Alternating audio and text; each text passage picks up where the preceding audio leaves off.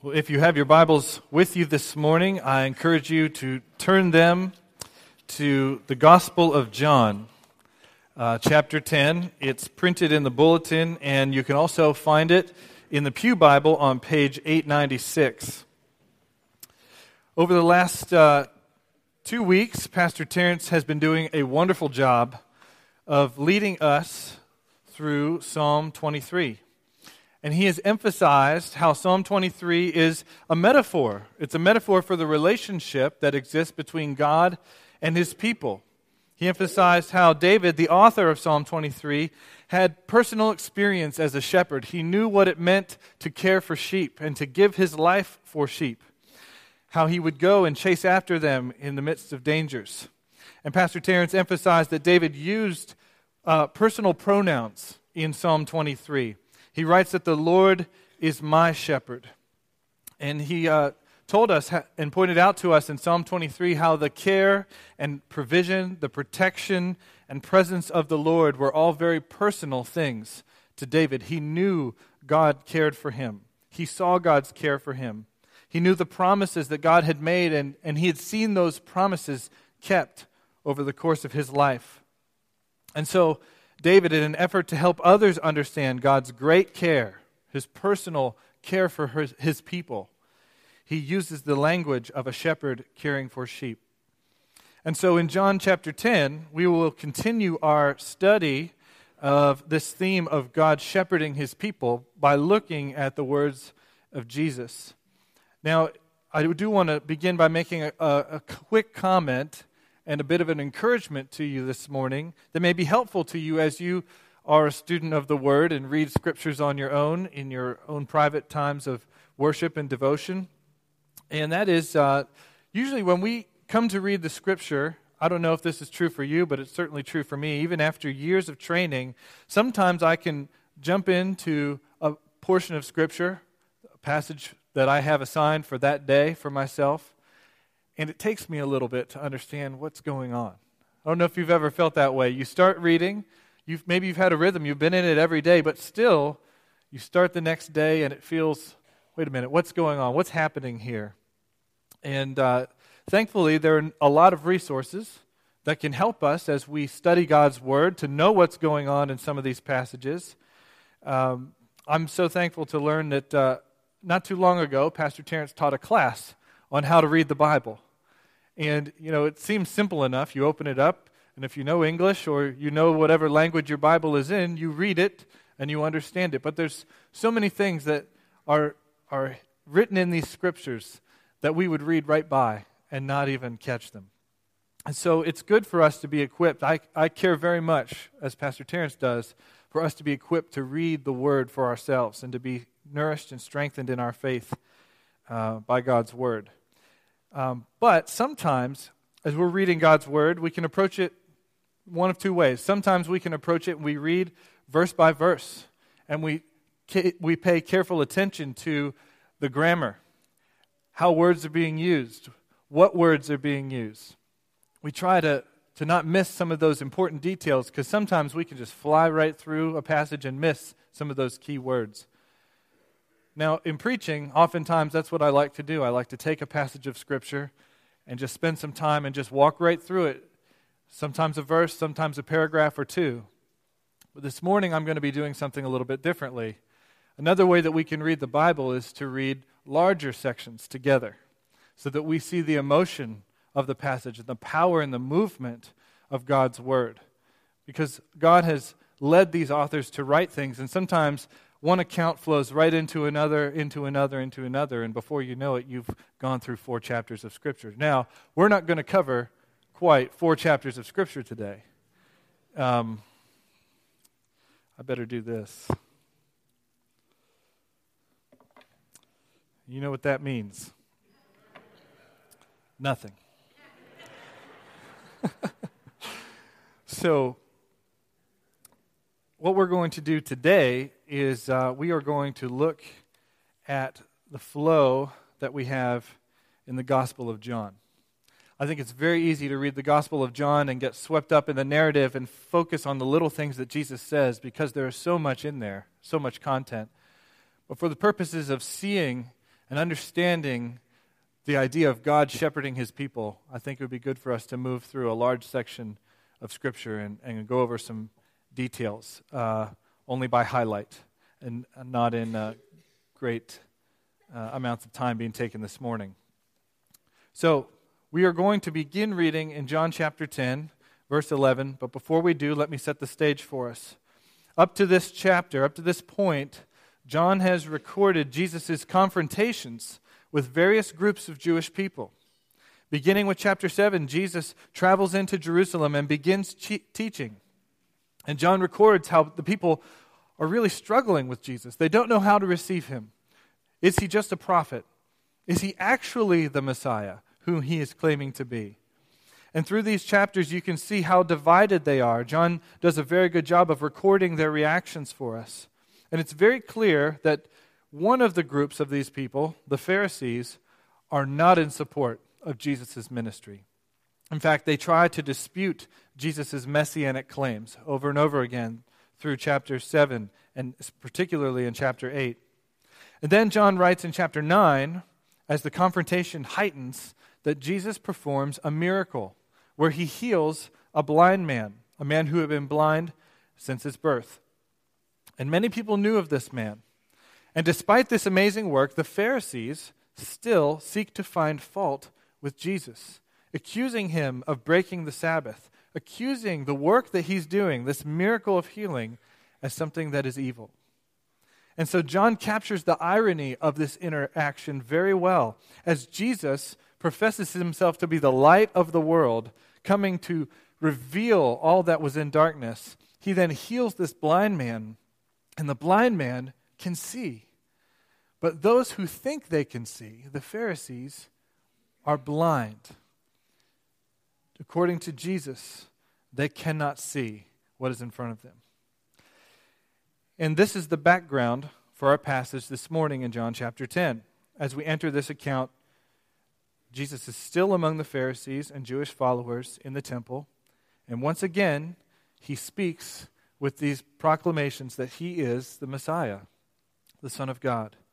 Now, as we cover these portions of chapter 10 and a little bit of chapter 11, there are two main things that we should see, two main points for us this morning. We're going to see, number one, that Jesus says he is the Good Shepherd. And then in chapter 11, we're going to see that Jesus shows he is the Good Shepherd.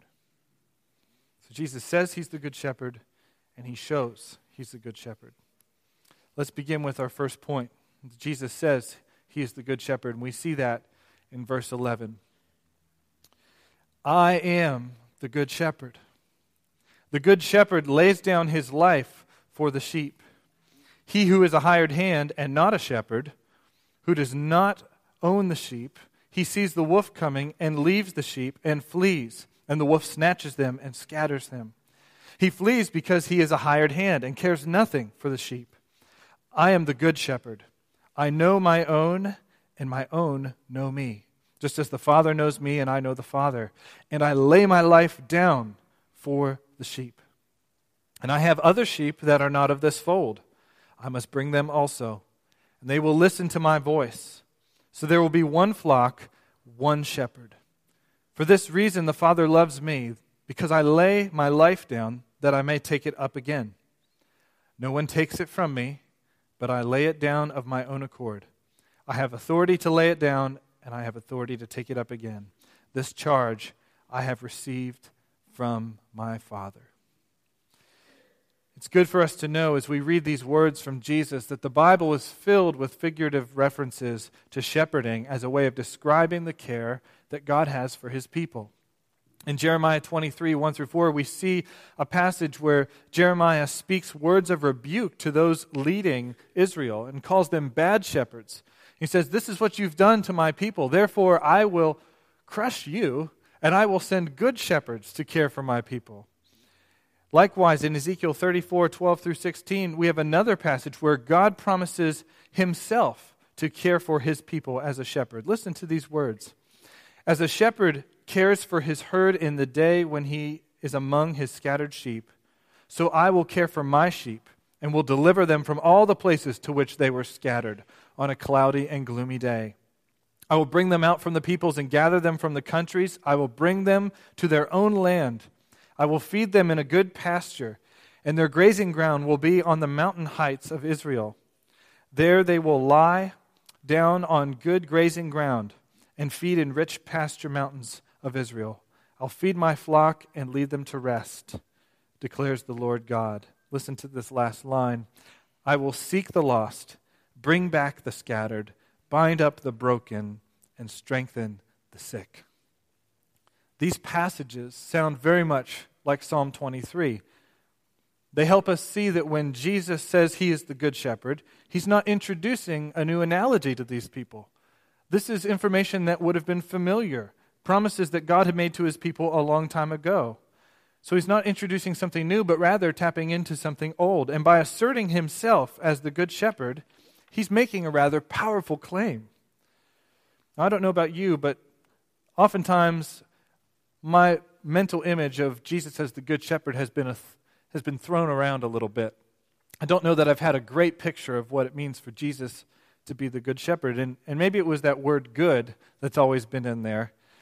In artistic renditions of Jesus as the good shepherd, we often see Jesus crowded with a little group of lambs. Sometimes he's got one in his arm. He looks very cuddly and sweet. And it's almost like we're confusing this word good and making it a synonym for kind or nice. But when Jesus calls himself the good shepherd, he's calling himself the noble shepherd. In other words, he's saying that he is the shepherd of remarkable honor, that he's the shepherd of greatest commitment. He's the high shepherd. In contrast to those who have led Israel astray, like it was mentioned in Jeremiah, and those who are only concerned with themselves first, which would include the present company he is addressing in the Pharisees, those who cannot care for God's people as they should, Jesus says, I am the better shepherd, the noble shepherd. And Jesus gives us three supports for this title, as he says he is the good shepherd. In verse 11, he says he's the good shepherd who lays his life down for the sheep. So one reason that he's the good shepherd, one reason he's so noble, is he's willing to lay his life down for the sheep. He contrasts his commitment on behalf of the sheep with that of a hired hand. The hired hand is content to tend the sheep, to feed them, to walk around with them. But when a wolf comes, Jesus says the hired hand flees. It's because he doesn't care for the sheep, Jesus says. So there are those who would act like a shepherd, those who would lead sheep, those who want to have a following and want others to listen to them. And they do good for a while, but Jesus says when danger arises and it would cost them their life, they flee. But not Jesus.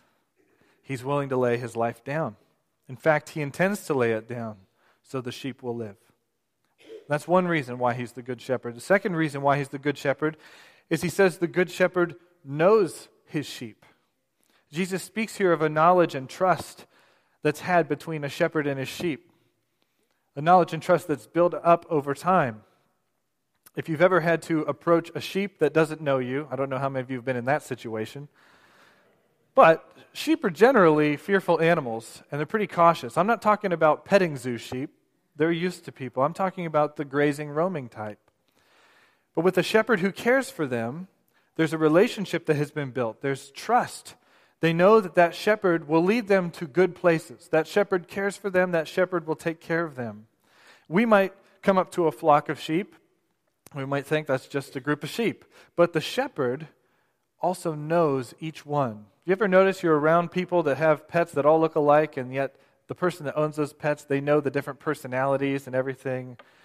And so the shepherd's the one who you'd go to them and he'd say, see over there, that sheep, that's Fluffy. That's a great sheep. Always listens. That one over there, that's Eunice. Eunice the ewe. She's had a lot of lambs. That one over there, watch out for him. He's Billy the kid. He thinks he's a goat. He's a handful. Jesus is saying the good shepherd knows his sheep and his sheep know him. There's a bond, a response. There's a willingness to trust and follow him that is special. It's unique. Third reason and support Jesus gives is that he's the good shepherd who gathers and keeps one flock. In verse 16, Jesus says that he has sheep not of this fold. And throughout the Gospel of John, John has highlighted Jesus' teaching to demonstrate that there are those not of Jewish descent who will be brought in to the flock of God's people. And so that's exactly what he means here, that there are non-Jewish people, Gentiles, that must be brought into God's covenant household. Jesus says, I must bring them also, and they will listen to my voice. So there will be one flock, one shepherd. See, Jesus is good because he's not only dedicated to the flock that follows, but also to the ones that are still straying, the ones who are still roaming. He cares as much for them as he does about those that are by his side.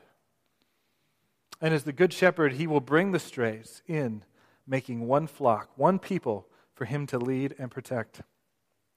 Later on in chapter 10, there are some Jews who believe Jesus, but they still have some questions about him.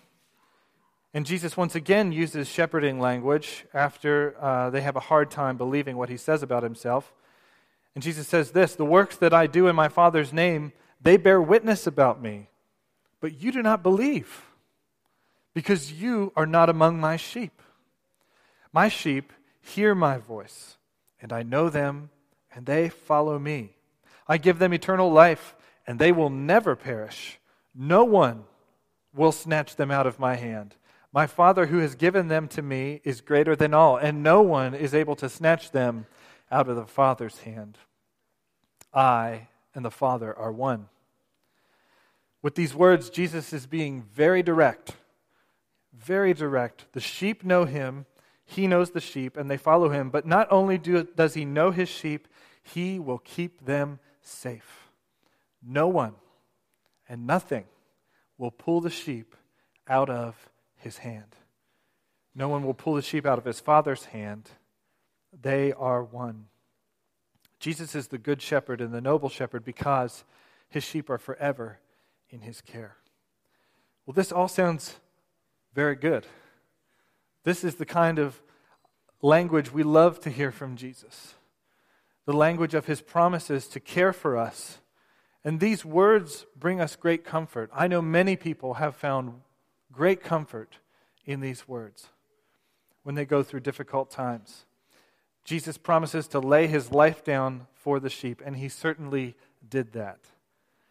This language foreshadows the way that Jesus would willingly go to the cross, dying to protect his sheep, to protect his people from death. And he knew he had to give up his life so that his flock would have life. Secondly, we know that Jesus knows his sheep and his sheep know him. He wants them to. He wants us to have a picture of the intimacy, the same kind that was in Psalm 23 that's so encouraging, that conveys understanding and compassion that Jesus, the Good Shepherd, has for his sheep, as well as the trust and obedience God's people, the flock, display towards him. And he shows us that he doesn't just rescue the flock by laying down his life, but he keeps his flock forever. He's not like a one-time martyr, but he gives himself up and he raises himself. His life was raised again so that he could protect his sheep forever, that no enemy would be able to take us from his hand. This is a message that many of us have had a moment in our lives where we have wanted to hear these words. This is a message that many a human heart has longed to hear, to have an assurance of the deep security and care that is described here by Jesus, that God is fully committed to us for our good. We want to believe that, especially when we're walking through the valley of the shadow of death, as Pastor Terrence spoke well of last week. It's in those moments of dangers and fears and anxieties that surround and overshadow us that we want this kind of good news. We want this assurance that God has us, that he's protecting us, that he's close to us. I think where we struggle with this is that there are some times, as we walk through the valley, there are some times when those situations and circumstances that bring sorrow and pain and fear and grief, there are some times when those seem to overshadow our vision, and we begin to wonder, Where is our good shepherd? We might think to ourselves, why am I in this place? I don't want to walk through this. I don't want to be dealing with this. My heart cannot take this. You know what situations I'm talking about. Situations like the man that I prayed with when his employer of 25 years let him go just before the end of his career and finances were tight. There seemed to be a light at the end of the tunnel, and with one word and a short conversation, that light had vanished. He was in despair. Or the situation like the mother and father I sat with during the night after they learned that their 21-year-old son had tragically passed away. And we just sat together for hours. I'm sure many of us, maybe even right now this morning, are going through something. Situations that feel heavy and hard. And you maybe want to believe that Jesus is your good shepherd, and I hope you do. But you might be struggling with what that really means for you. The circumstances of the valley maybe have you feeling that He has left you alone there. And when we are in these moments, we need a word from the Lord. And that's why I love how the Holy Spirit led John to record this for us as he did. Chapter 10 says, records for us where Jesus says that He's the good shepherd. But John 11, in that beginning verses there, John records how Jesus shows He is indeed the good shepherd. In John 11, we have the very familiar story of Lazarus being raised from the dead. And there are so many details we would not have time to focus on this morning, but we will just cover it briefly. Let me summarize it for you. Lazarus was a friend of Jesus. Mary and Martha, friends of Jesus, followers of Him, believers that He really is a great person, that He may even be the Messiah, certainly placed a lot of hopes in Him. And Lazarus falls ill, and Jesus is reached by messenger and told, Lazarus is ill, would you come? And Jesus delays His arrival in such a way that Lazarus actually dies and is in the grave for 4 days before Jesus comes. Jesus' disciples were encouraging Him to go to Bethany and care for Lazarus, but Jesus knew that this illness was for a reason, and through it God's glory would be revealed. Jesus says this very plainly. When He finally arrives, Lazarus had already been dead and in the tomb for 4 days. And this was near Jerusalem, and many of the Jews in Jerusalem had come up to Bethany, about 2 miles away, to Mary and Martha to console them concerning their brother. When Martha heard that Jesus was coming, she rushed out to meet Him, and she meets Him, and she says, Lord, if you had been here, my brother would not have died. But even now I know that whatever you ask from God, He will give you. Jesus said to her, your brother will rise again. And Martha said to Him, I know He'll rise again in the resurrection on the last day. Jesus said to her, I am the resurrection and the life. Whoever believes in me, though he die, yet he shall live. And everyone who believes in me and lives shall never die. Do you believe this? She said to Him, yes, Lord. I believe you are the Christ, that word for Messiah, the Son of God who is coming to the world. When she said this, she went and she called her sister Mary, saying in private, the teacher is here and he's calling for you. When she heard it, she rose quickly and went to Jesus. And Jesus had not yet come into the village, but was still in the place where Martha had met Him. When the Jews who were with her in the house consoling her saw Mary rise quickly and go out, they followed her, supposing she was going to the tomb to weep.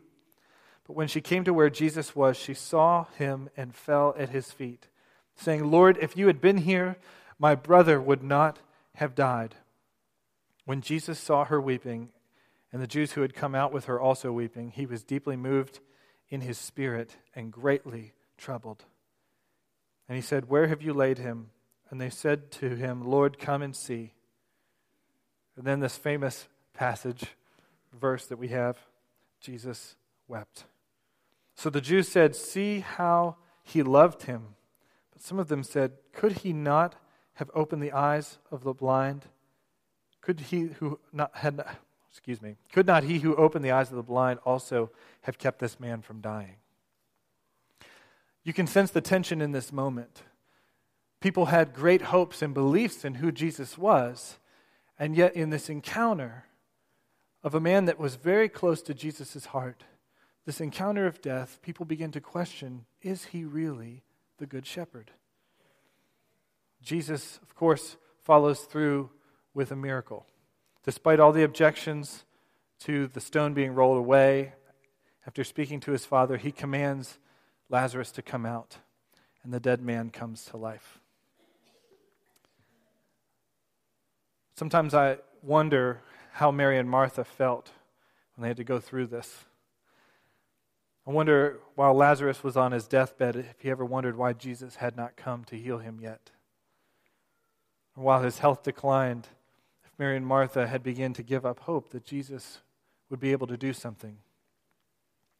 Maybe like Mary, Martha, and Lazarus, you've been going through something where you feel like your shepherd has left you to walk it alone, where you've thought he should come through, and he doesn't seem to come through how you think he should.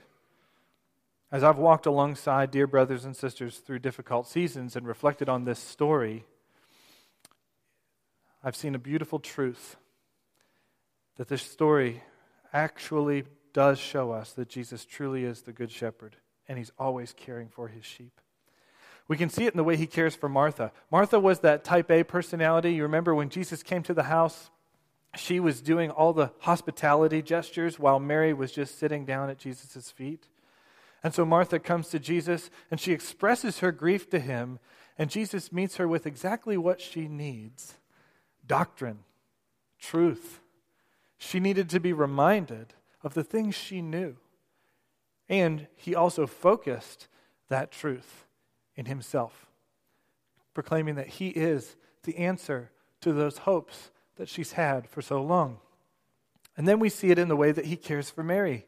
Mary, who is very much someone living in the moment, sitting at Jesus' feet, even now loses herself and grieves uncontrollably and falls at his feet. And Jesus sees this scene, and what does he say? He doesn't say anything except, "Show me where he is laid." And he goes to the grave and he grieves. He enters into the pain and grief of the moment. He's not cold-hearted and immune to it. He's feeling every pain of every person in that moment who's feeling the sting of death.